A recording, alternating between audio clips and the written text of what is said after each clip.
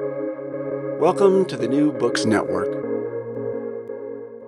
Hello, everyone, and welcome to the New Books Network podcast. I am Deidre Tyler. Today, we'll be talking with Jeffrey J. Matthews, author of Colin Powell, Imperfect Patriot. How are you doing today? Doing great, Dr. Tyler. Thank you for asking me on the show. Thank you. I wonder if you could start by telling the audience a little bit about yourself and how you became interested in this project. Absolutely. I think I would have to start with my parents. My dad was a farm boy from Kansas who joined the Army right out of high school in 1957, he eventually got stationed to Germany, where he met my mother, who's German, was born in Bavaria. So my childhood, I grew up traveling around Europe and across the United States in different places and going to all kinds of museums. And my mom is a big lover of history, and I think I kind of got the history gene from her. But when I went to college, originally as an undergraduate, I was more focused on getting a job. And so I actually was a student in business and finance and eventually got my MBA. And I spent my early career as a banker. But then I made a switch and a decision to go to school full time to get my PhD at the University of Kentucky in history, U.S. foreign policy specifically. And when I ended up going for my first teaching position, professor position at the University of Puget Sound, where I am now, I'm actually have a job in the School of Business and Leadership. And so my courses are largely focused on a combination of leadership and with a cross-section of history. And so when I was looking for my next book project years ago, I thought doing a biography of General Powell kind of mirrored my teaching well, in the sense of he was a leadership icon, certainly an important historical figure. So I could combine my interest in history and the military and leadership and tell General Powell's story. Now, tell the audience your first encounter with General Colin Powell. So I first reached out to his office in about 2014 to get access to his personal papers, which he had donated to the National Defense University in New Jersey. And I got permission indirectly from him. He approved of it, but it was his assistant that reached out to me with the approval. So I didn't meet him at that time. But about 3 years later, when I was approaching my first draft of the book, I had written a newspaper article for the Hill newspaper, which made a significant reference to General Powell about lessons that we can learn from his experience. But it also included a criticism of him. And I was really surprised a few days after the article was published, General Powell actually reached out to me and sent me an email on a Sunday night.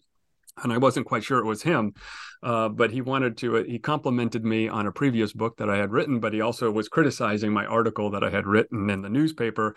And rather than debate General Powell via email, I kind of maneuvered over a series of emails to get an interview. And 3 months later, so in June of 2017, he invited me to his house. And I was there for about 4 hours and discussing all the contents of the book from his childhood and to him becoming Secretary of State. And I have to say, it certainly was one of the highlights of my career. And General Powell in person is just like many of us viewed him on television: extremely smart, affable, funny, warm, just very warm person. And so it turned out just to be a great experience and a great help to me in terms of completing the book. In chapter 1, you talk about General Powell's immigrant parents. What did they want for their son? Well, both of his parents immigrated from Jamaica not too long after World War I, so in the 1920s, kind of during the Harlem Renaissance, and they settled. But they came to America independently. They didn't know each other, and met once they were in the United States in Harlem, and they were working class people. She worked in the garment district in New York, and he worked in at a clothing store in kind of the shipping department, if you will. But Powell, I think, is right that kind of this West Indian culture, if you will, that they brought with them included like an emphasis on education, an emphasis on work ethic, and ambition in the best sort of the word, and an emphasis on family. And being respectful and obedient. And so that was kind of the environment that Powell grew up with. And living in the South Bronx is really where he grew up after the age of 4. And so what they really wanted Powell and his sister his older sister, was essentially to move up a station in life, to be more prosperous than they were. And they saw education as being fundamental to their kids' well-being. To join the middle class, essentially, I think, was their dream for their children. Summer church camp. Tell us what happened at the St. Margaret's Episcopal Church. Yes, it's interesting because Powell loved the church, and he loved all the kind of the pageantry of the church, and kind of the hierarchy and the stability and the rules. But there was a few occasions where Powell, as a youngster, got into trouble. And one summer in upstate New York, he was at a church camp with some friends, and somehow they were able to acquire some beers. And the beers that they didn't drink, they hid. And to their bad fortune, the priest at the camp discovered the beers and called all the kids out from the camp and demanded to know, right, whose beers these were. And of course, everybody was scared as all get out. But Powell stepped forward and he said it was his beer and that he was to blame. And other kids, his friends, then stepped out and said that they were to blame also.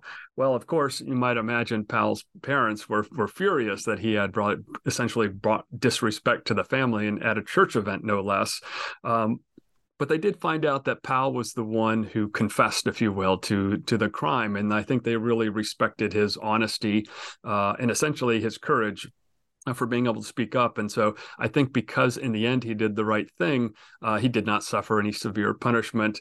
And for Powell, I think it was an early lesson about the importance of being honest, regardless of what the consequences might be.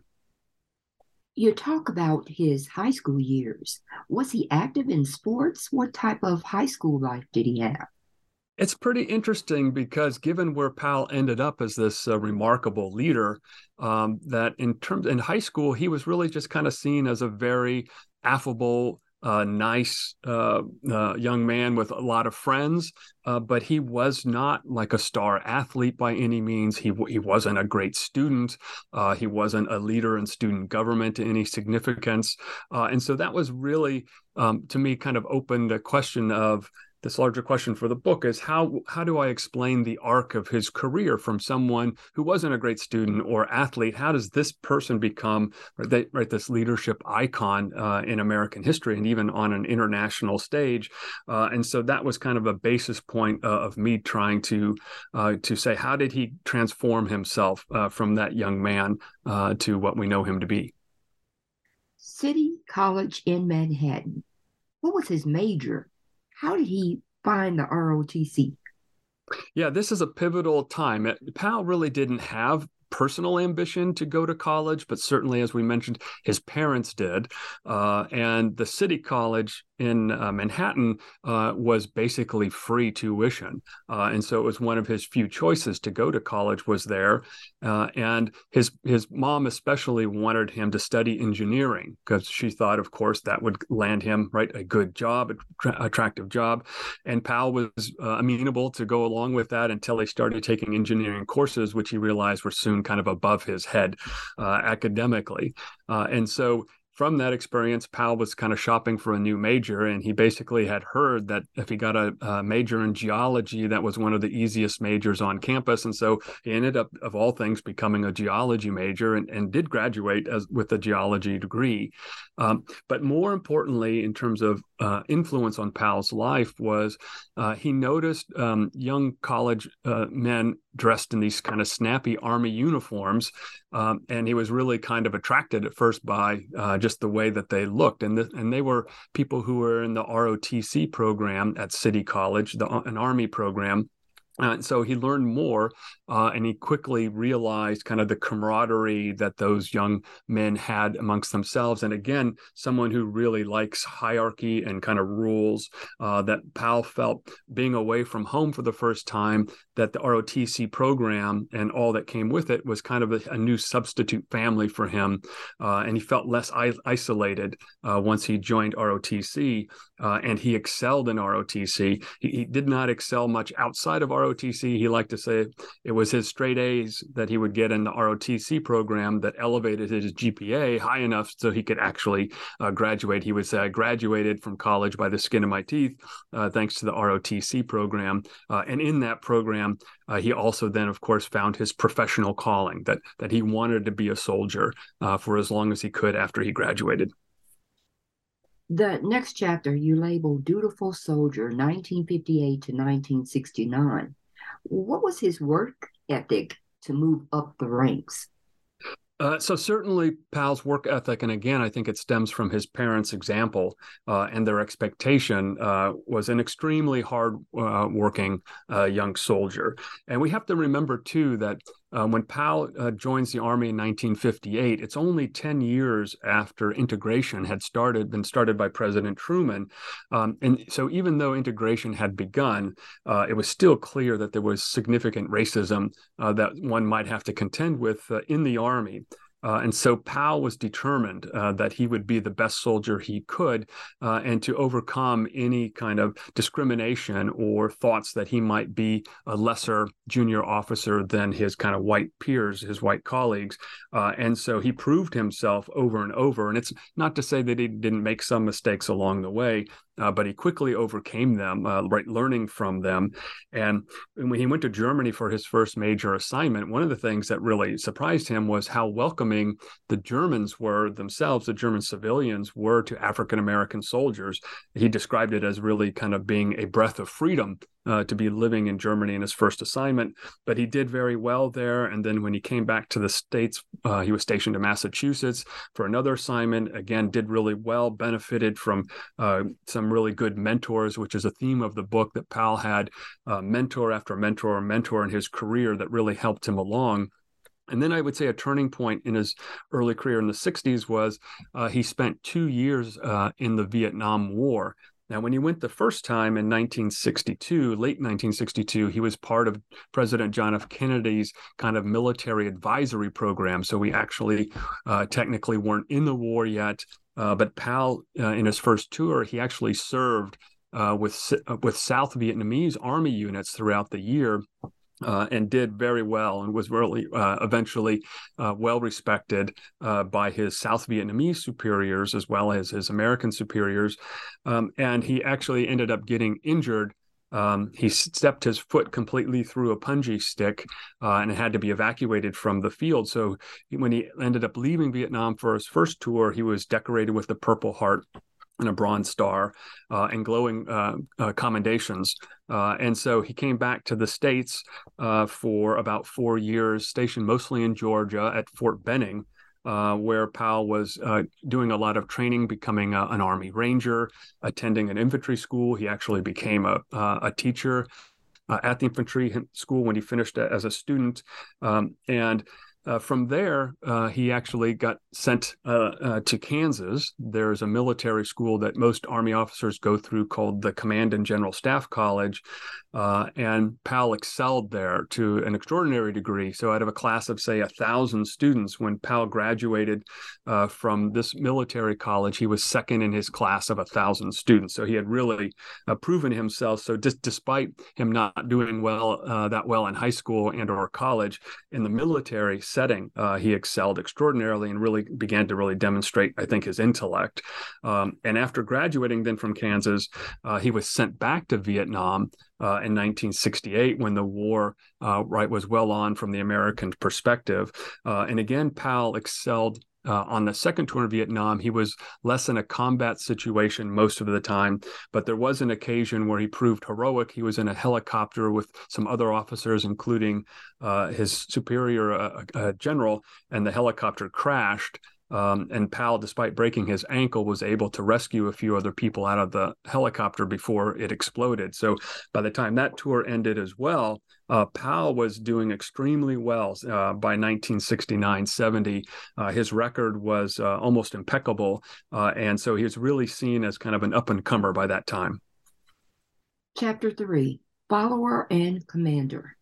After he returned, tell us about his DC years.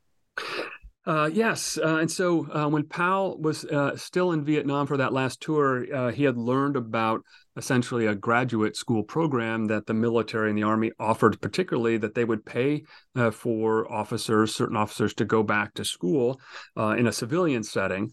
So Powell ended up going to George Washington University, and over the course of a year plus earned his MBA. By then, he had been promoted to lieutenant colonel. Part of that program, he was got an internship, if you will, at the Pentagon. And then he also was encouraged by the Army to apply for something called the White House Fellows Program. And this is a very elite program that the White House sponsors of about 30 people who are seen to be amongst the best and the brightest of the particular generation. So Powell applied, and he got raving recommendation letters from former superiors who said what an outstanding young officer he was with immense potential. And so that experience just added to not only his intellectual development, but also in terms of starting really to see leadership in government outside the military perspective. Let's talk about the OMB experience. Yes, and so the Office of Management and Budget was actually part of, Powell was assigned there as part of the White House Fellows Program, and it was there under civilian leaders that he really saw basically how bureaucratic skill was needed in Washington to navigate passing of legislation, getting funding from Congress to support the executive branch, and also the kind of maybe dirty skill set that some people use to manipulate the system. And so Powell used to say that this was kind of his master's degree program in kind of the realism of how Washington, D.C. works. And so he made new friends, again, more mentors who would prove influential to his career. But certainly because Powell will eventually spend an abundance of his career as a senior officer in the Pentagon in Washington, D.C., that OMB experience that he had as an intern, kind of, if you will, really proved to be valuable. Korea. What type of battalion was he assigned to, and what were some of the problems, and how did he handle it? Yeah, Powell was stationed as a battalion commander in South Korea, where the United States has a large occupation force ever since the end of the Korean War. In this era, say 1973, though, the Army was going through some severe problems. We were still kind of dealing with the draft Army, so it was not the all-volunteer Army. As we know from the late 1960s and early 1970s, race relations were really tense, and this was also included in the military. The military and the Army in particular had a severe drug abuse problem, and so retention rates in the military were low. It was difficult to recruit, and so Powell, in this really kind of his first major kind of leadership position when he gets stationed as a commander in South Korea, he's confronting a unit that has all kinds of problems that he needs to deal with. And so this is where Powell's reputation continues to grow, because he proves himself an extremely competent commander. And essentially by raising the standards, the expectations of what he expected out of his junior officers at that time, and then the non-commissioned officers, the sergeants, if you will, that they needed to all kind of prove themselves, and then as a result, right, to pass on to lower ranking soldiers in terms of what they would tolerate, not tolerate. And over time, Powell's battalion became one of the best performing battalions, from one of the worst to the best, largely because he kind of set the example and set the tone, including his willingness to get rid of really bad performers as a way to inspire the good performers to work hard. So it turned out the South Korea assignment, Powell would say, was one of his happiest and most effective assignments.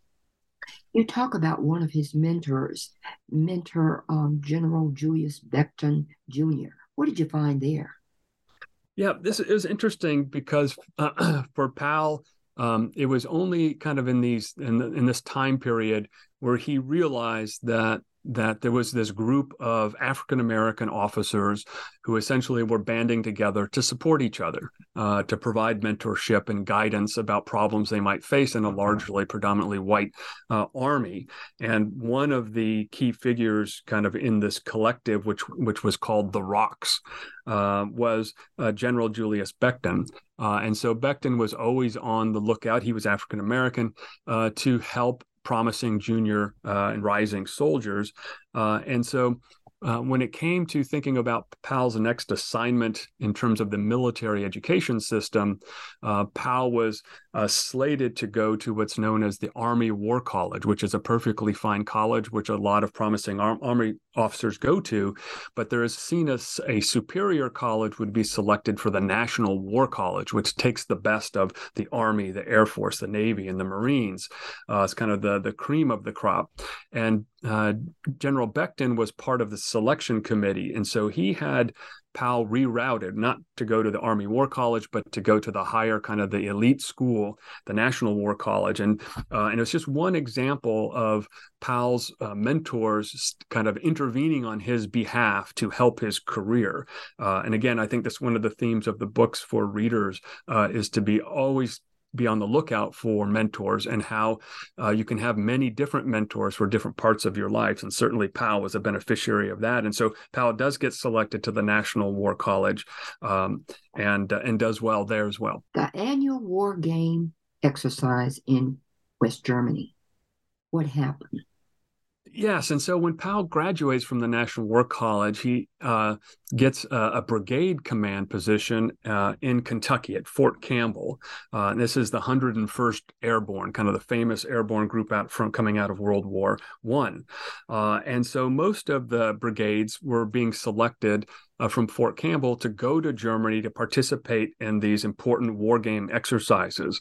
But the brigade that Powell was given to be commander of was the worst performing unit at Fort Campbell. And so he was not invited with his command to go to Germany, which of course was extremely disappointing to Powell. But what Powell did, when I think is really telling of his leadership and the example that he sets, is he saw this as an opportunity to prove himself as a leader and for his brigade to prove themselves. And so while the war games were going on in Germany and Powell was left at home, he doubled down on his commitment to raise standards again and to have his men compete to get distinctions in performance while they were there alone in Fort Campbell. And he really raised the standards and the performance. And so when his bosses came back from Germany and they observed what Powell was doing with his kind of low-performing brigade, actually turned them into the highest performing brigade by the end of his tour. And so for Powell, this was just another kind of feather in his cap demonstrating his leadership skills, which then just led to more success from that point on. Working with the Pentagon, did he want to return? It was interesting because Powell really preferred being a soldier amongst soldiers, leading in the field, if you will, like in South Korea and at Fort Campbell in Kentucky. But he kept getting slotted by the Army to go back to the Pentagon, which of course is a more of a staff position, right? A bureaucratic position. And so while he appreciated the opportunities those provided him, it really made him most happy to be in the field. But essentially Powell did what the Army wanted him to do. And so if they encouraged him to take a new assignment in Washington, he would do that. And of course, that would become more true the higher he got up in the Army. New visions of the Army Task Force. Tell us about that leadership position. Yeah, ultimately, when Powell becomes at a more senior level in the military, he begins to think about how to reconstitute the Army. And this will become more important later in his career when he becomes chairman of the Joint Chiefs of Staff, because by then he can see that the Cold War is coming to an end. And so when he's at that position as chairman of the Joint Chiefs of Staff, he decides, I need to downsize the military, because if the Cold War is ending, Congress will downsize the military by force, telling them what to do. So Powell saw this as an opportunity to be proactive. And so if we are going to downsize and change the nature of the military, let's change it the way he envisioned to confront future problems that the military might have to contend with outside of the Cold War. So I think it's a really good example of the importance of leaders taking the initiative, because Powell got a lot of resistance to wanting to make massive changes. But in the end, he ended up convincing the president and the Secretary of Defense that he was right in terms of the reorganization. So I think it's a good lesson not only of taking the initiative, but having the persistence to overcome resistance and challenges that one might face when you're trying to lead change. National Security Advisor to the President. How did he juggle this position? Yeah, this is pretty interesting because Powell, he will eventually become the national security, the deputy national security advisor in the Reagan administration. But before he took that position, he was serving under Ronald Reagan's defense secretary, a man by the name of Caspar Weinberger. And by this time, Powell's a two-star general. And he works directly for Secretary Weinberger for 3 straight years as a two-star general, and is basically the secretary's right-hand man, if you will. And they were intimate, both professionally and personally. Powell saw basically the secretary as a second father figure, and often traveled with him and his wife, and Powell's wife, Alma, as well. So they were really kind of joined at the hips, and there was no secrets between them, including government top secrets. And Powell was very successful during those 3 years. And it's something we could talk about more, but this is the time of the infamous Iran-Contra scandal, when the United States was illegally selling missiles to Iran, and Powell was involved in that process. But before that kind of scandal broke out, Powell had completed his 3 years and was assigned to Germany, and had been promoted to 3 stars. And while Powell was serving in Germany, the Iran-Contra scandal became public.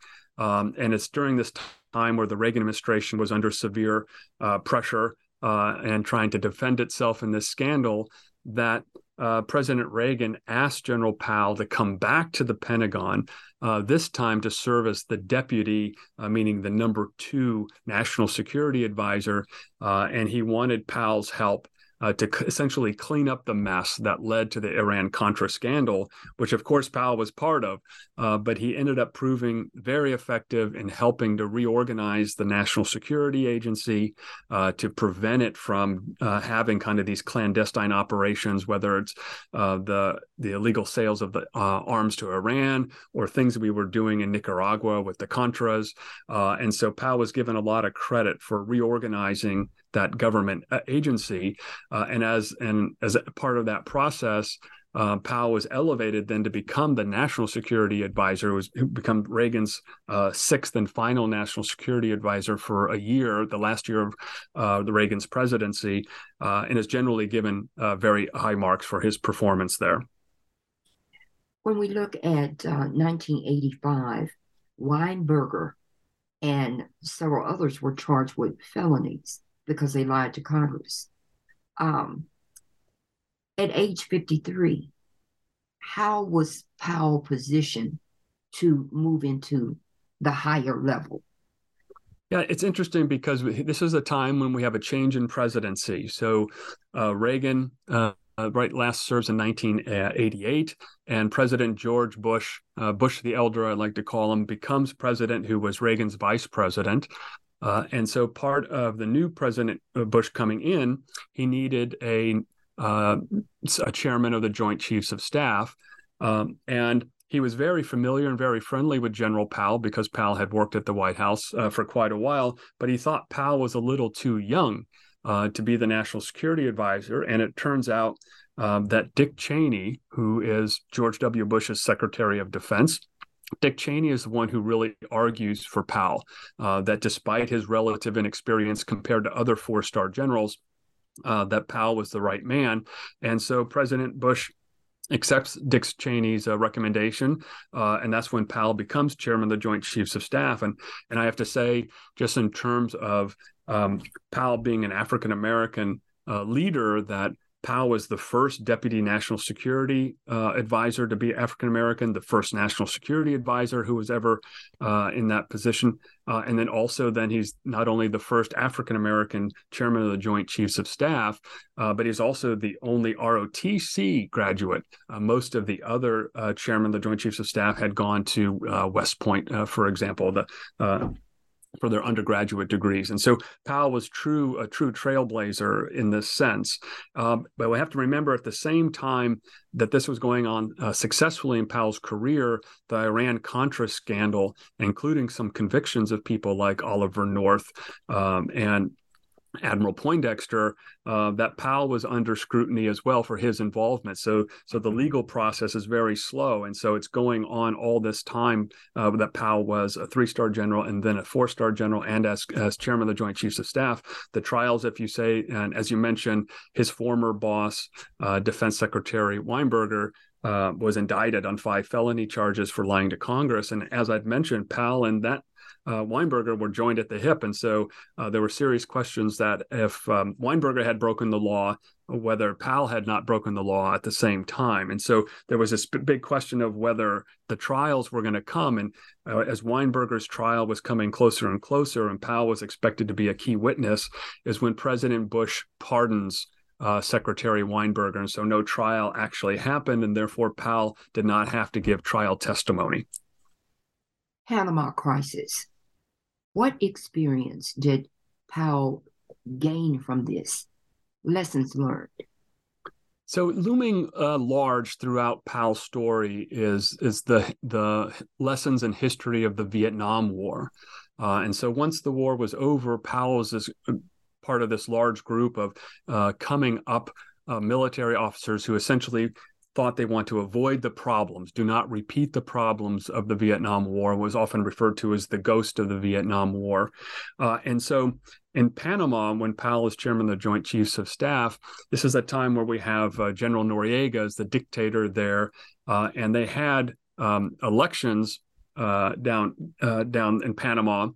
But there was corruption, of which Noriega essentially rigged the election in his favor. There were all kinds of problems with the drug trade and instability. And so President Bush decides to invade the country. And so Powell, as the chairman of the Joint Chiefs of Staff, right, he is the primary military advisor to the president and the primary military advisor to the Secretary of Defense, Dick Cheney.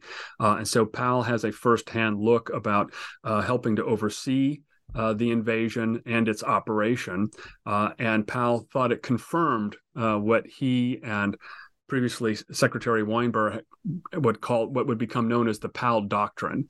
And it's seen as an example of the Powell Doctrine, meaning that to avoid the troubles of Vietnam, that the president needed to determine that military action was needed because of a direct vital national interest, that he needed to set very clear and attainable objectives, and that the amount of force that the U.S. military should apply must be decisive, if not overwhelming. And so not a gradual buildup, if you will, but decisive from the outtake. And though while there were some problems and mistakes made in the war in Panama, Powell saw it as a general success and a general validation of the Weinberger/Powell doctrine about that this is the proper way of warfighting. And Powell at this time, Powell's not like a commander in the field, but he is on television regularly. So this is the first time that Powell really becomes a national figure, because the American people are seeing him on the news every night, talking about progress in the war. And so he really kind of gets this first grounding of knowledge, giving knowledge to the American people, but also the receptivity to seeing him as a trustful, commanding, confident person. And of course, this is only magnified later when President Bush decides to fight the first war in Iraq, where the Iraqi military had invaded Kuwait, and President Bush makes the decision that the United States is going to wage a war to get Iraqi troops out of Kuwait and restore Kuwaiti sovereignty. And Powell, again, is really important in terms of helping oversee the larger planning for the war. But again, he's not in the field like General Schwarzkopf fighting the battles. He remains in Washington as the primary advisor to the president and defense secretary. But again, he's on TV regularly talking about the progress of the war, and he really becomes a celebrity in many ways, and well-liked by not just Democrats or Republicans, but also centrists. And so he's on his way to becoming the most trusted, the most popular kind of military figure since World War II. The Clinton administration. What was General Powell's major issue there? It's interesting because after Clinton beats George Bush for the presidency, and of course he's a Democrat, and so Powell's career as a high-ranking officer has largely been under Republican administrations. His new boss coming in, Bill Clinton, during the campaign, Clinton had promised to end the military's policy against having homosexuals serve in the U.S. military. This was a very controversial issue back then, and a majority of people in the military, certainly the senior leadership, did not want to end the policy ban against homosexuals in the military because they thought it would cause all kinds of disruption within the ranks to have homosexuals serve in the military. But because the president, right, Powell's new boss, had promised it in a campaign before he was elected, Powell knew he was going to have to deal with this issue. He would call it a hot potato, and he tried to defer it as much as possible to give Clinton some more time to be president, have some legislative victories before tackling something so controversial. And in the end, Powell proposes a compromise to the president, which leads to a policy that was known as "Don't Ask, Don't Tell." And so the idea is the military would not be asking people if they were homosexuals, and people did not have to admit one way or another, and then they could successfully serve in the military. And so it was controversial in terms of being a compromise, but President Clinton supported the compromise. He thought politically it was the correct thing, pragmatic thing to do, and Powell got a lot of credit for kind of negotiating the compromise, but he also got criticized by a lot of Americans for the first time who disagreed with the compromise, that they thought that there should just be the ban against homosexual militia should have been just ended outright, not this compromise that he had led. So it was a really difficult time for him, but for many people, they saw it as effective leadership and service of the president. Civilian years. Tell us about the retired General Powell and his best-selling book. Yeah, so Powell serves for President Clinton for about 9 months. So he finished 4 years as chairman of the Joint Chiefs of Staff. And when he retires, he immediately has signed a very lucrative book contract to write his autobiography. I believe he was paid $6 million at the time, which is a lot more than that even today. And so by the time Powell was writing the book, and it came out about a year or so later, he went on a book tour, and I would compare it to what was known as Beatlemania when the Beatles came to the United States in 1964, because Powell was just mobbed by people going to these book signings that he would do.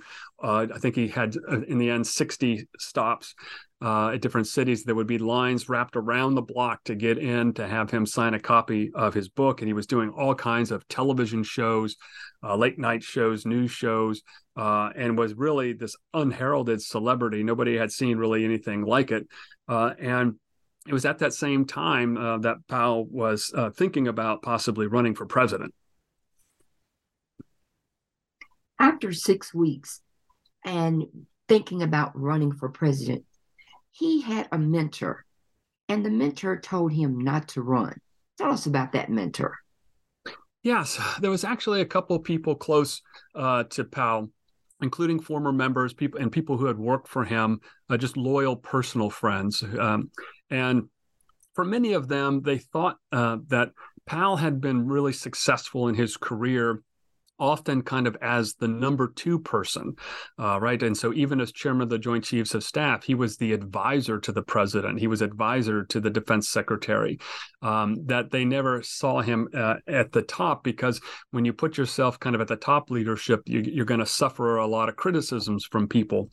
And they just didn't think temperamentally running for president and everything you would have to do to run for president, all the backslapping you would have to do and the deal making you would have to do and the fundraising you would have to do. They didn't see it as a good fit for his temperament that way. And so Powell wrestled with it, the question of whether she should run or not. His son, for example, Michael, was an advocate of him running. And I think Powell wanted to be president. His wife didn't want him to run.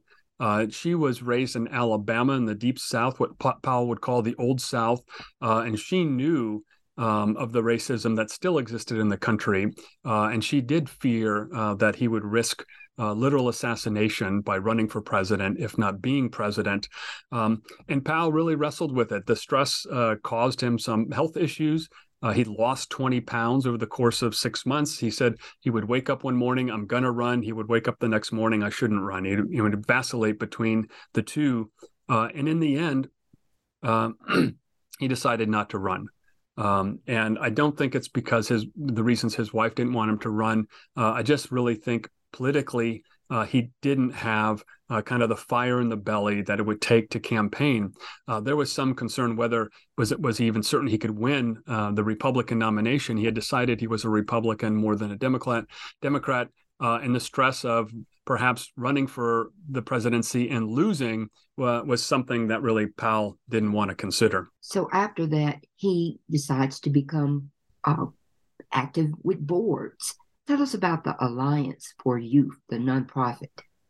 Yeah, you're right. He joined multiple boards, including at Howard University. He joined the board there, the United Negro College Fund. He was a board member for 5 years there. And then he got involved and essentially became the CEO of an organization called America's Promise, which, as you said, was really a national network to help young people. And this, I think you can draw a straight line from Powell's childhood with his parents, where he saw education as being sacrosanct. And so how could he invest even his own money, but to raise money from other wealthy people, to invest in communities across the country, to provide for young, underprivileged kids a safe environment, to promote their education success, to provide mentoring, to find internships, that this became a lifelong passion. And his wife, actually, Alma, eventually takes over as CEO of their nonprofit, of which he was committed to for years and years, and it's still going to this day. And so Powell, at this time in retirement as a civilian, basically spends his time balancing charitable work, community service, and basically being a leadership lecturer across the country, of which was very lucrative. He was extremely popular, and so corporations would pay large sums of money to have them come speak to their employees at conferences and things like that. And so it was really a good life for him in retirement. 7 years retired, January 21st, 2001. Tell us about him being confirmed to the Secretary of State. And based on your research, do you think he was frustrated? Well, I think those kind of 7 years in retirement leading up to that point, I think Powell basically was getting a little restless. Doing kind of the same things over and over again. And he kind of wanted to get back in the game, if you will. Certainly, other presidents, including President Clinton, had tried to get him to come back into public service, to become Secretary of Defense, for example. But Powell had decided that if he was going to come back to government service, he actually didn't want to be Secretary of Defense. His preference would be to be Secretary of State. And so when George W. Bush, the son of President George Bush, when he won election against Al Gore and kind of the famous controversial election 2000, Powell had actually given a couple speeches supporting Bush in the election. And there was just kind of this unwritten, undiscussed assumption that if George Bush became president in 2000, taking office in 2001, as you say, that Powell would get the position. And indeed, Powell was nominated to be Secretary of State. And I think he was very, very happy to be back into government service where he could exercise significant influence for the betterment of the country. And so it's ironic because at this time there's a reunion also with Dick Cheney, right? And so Dick Cheney becomes the vice president under George W. Bush, where Powell had served with Dick Cheney within the previous Bush administration. So there was a bit of a reunion going on there, but Powell certainly was very happy in his new role. Tell us about the most disastrous intelligence failure in American history. Yeah, so of course, one of the things that when people asked me, was Powell an effective Secretary of State, a good Secretary of State, I have to just say I think the record is complicated and it's a mixture. That there are very good things you can point to. For example, his leadership of the State Department, some 40,000 employees, right, scattered around worldwide. He really was a transforming leader for those people and the department as a whole, upgrading, for example, their facilities, upgrading their technology, increasing staffing, really did a remarkable job that way. And he also had some big successes in global health issues. But as you say, the biggest thing that looms as Powell's Secretary of State was the decision to invade Iraq, right? The second war in Iraq. And that it was based on just horrible intelligence. And Powell is known for giving this speech a month before the invasion, internationally televised to the United Nations National Security. And Powell makes the case for war, that he is really, in terms of kind of giving these categorical certainties that Iraq has weapons of mass destruction, whether they're chemical or biological, on the verge of having nuclear weapons, having close connections with terrorist groups like Al-Qaeda, because we have to remember this is after 9/11, and so there is some great fear about weapons of mass destruction and how they might be used, especially by terrorists. And so Powell gives this speech of which he essentially says there's no doubt that there are weapons of mass destruction. There's no doubt this is an imminent threat, meaning there's no doubt that we have to invade the country. Well, of course, we find out subsequently that there were no weapons of mass destruction and that Powell's speech essentially was all wrong. And so as a biographer, trying to understand how Powell could have given such a speech that really kind of was influential in many ways, and it influenced me personally at the time, that I don't believe that Powell was being dishonest, as some people have suggested. So I don't see it as Powell didn't think they had weapons of mass destruction. I believe Powell actually believed that there were weapons of mass destruction, and that he saw that the war was legitimate. The problem was when he and his staff were putting the speech together with the CIA. I think Powell suffered not from really an ethical lapse, but what I argue is more of an intellectual lapse, that he suffered from what psychologists call confirmation bias.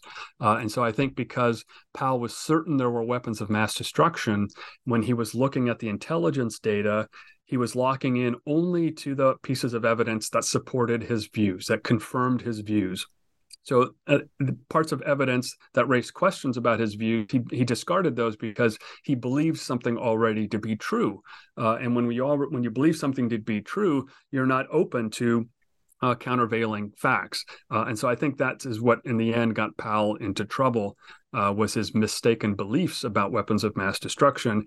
And Powell knew for the rest of his life, including when I spoke with him, that this would be the biggest blot on his record, he would say, or the biggest stain, he would say, on his record.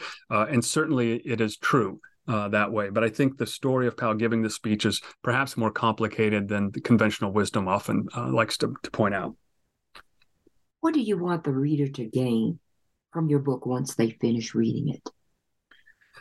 I would say two primary threads. The first is I talk a lot about Powell as being a subordinate. When we started earlier talking about how did this kid from a working class, right, immigrant neighborhood who wasn't great at school along the way, how does he become the most trusted, most respected military political figure of the post-Cold War era? That's huge arc. That a big part of understanding that is the conventional wisdom, I think, would be that he was such a great leader. And certainly he displayed excellent leadership in the military, especially at kind of the lower levels, like in Fort Campbell or in South Korea.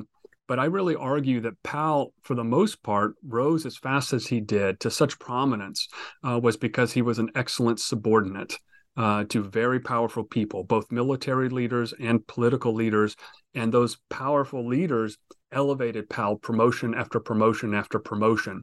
And so we always have to be thinking about most leaders are also followers of someone else. And so leaders are often toggling between, am I leading my people or am I supporting my boss? And Powell is just an excellent representation of the skills you need to become successful at both. And the second point I would hope leaders would come away with ties directly to the subtitle of the book, which is Imperfect Patriot. And I think it's the admission that we're all imperfect, right? Eve, I mentioned to General Powell in our interview, I said, even our greatest presidents, George Washington, Abraham Lincoln, FDR, even as great as they were still flawed people. In their personal lives, they made mistakes. And as president, they had policies that were grievous errors. And that we should just be reminded, even someone as successful as Powell, even as we all might look at each other individually, we're all imperfect. But I think a big lesson is to learn from our mistakes that we make, right, to amend from them, right, and to do better. And so I think Powell can help us think along those ways. Well, I've taken up enough of your time. Can you tell us the next project you'll be working on? Yes, thank you, Dr. Tyler. My next book is coming out this September, and it's called Generals and Admirals, Criminals and Crooks. And this is a story, both historical and contemporary, about a small faction of our leaders in the military, the Navy, the Army, the Marines, the Air Force, who continually get into ethical or criminal problems. And so it's a book that's basically kind of alerting the country that we continue to suffer from some seriously bad leadership at the highest ranks of the American military. Even though it's a small proportion of our generals and admirals, it's still a very real problem that I think most people don't know is out there. So it might cause a bit of controversy, and maybe in some sense, I'm hoping it will. Thank you so much. We'll be looking forward to reading that book. And again, thank you so much, Professor Matthews, for being on the show. Thank you so much for having me, Dr. Tyler. It's been a pleasure.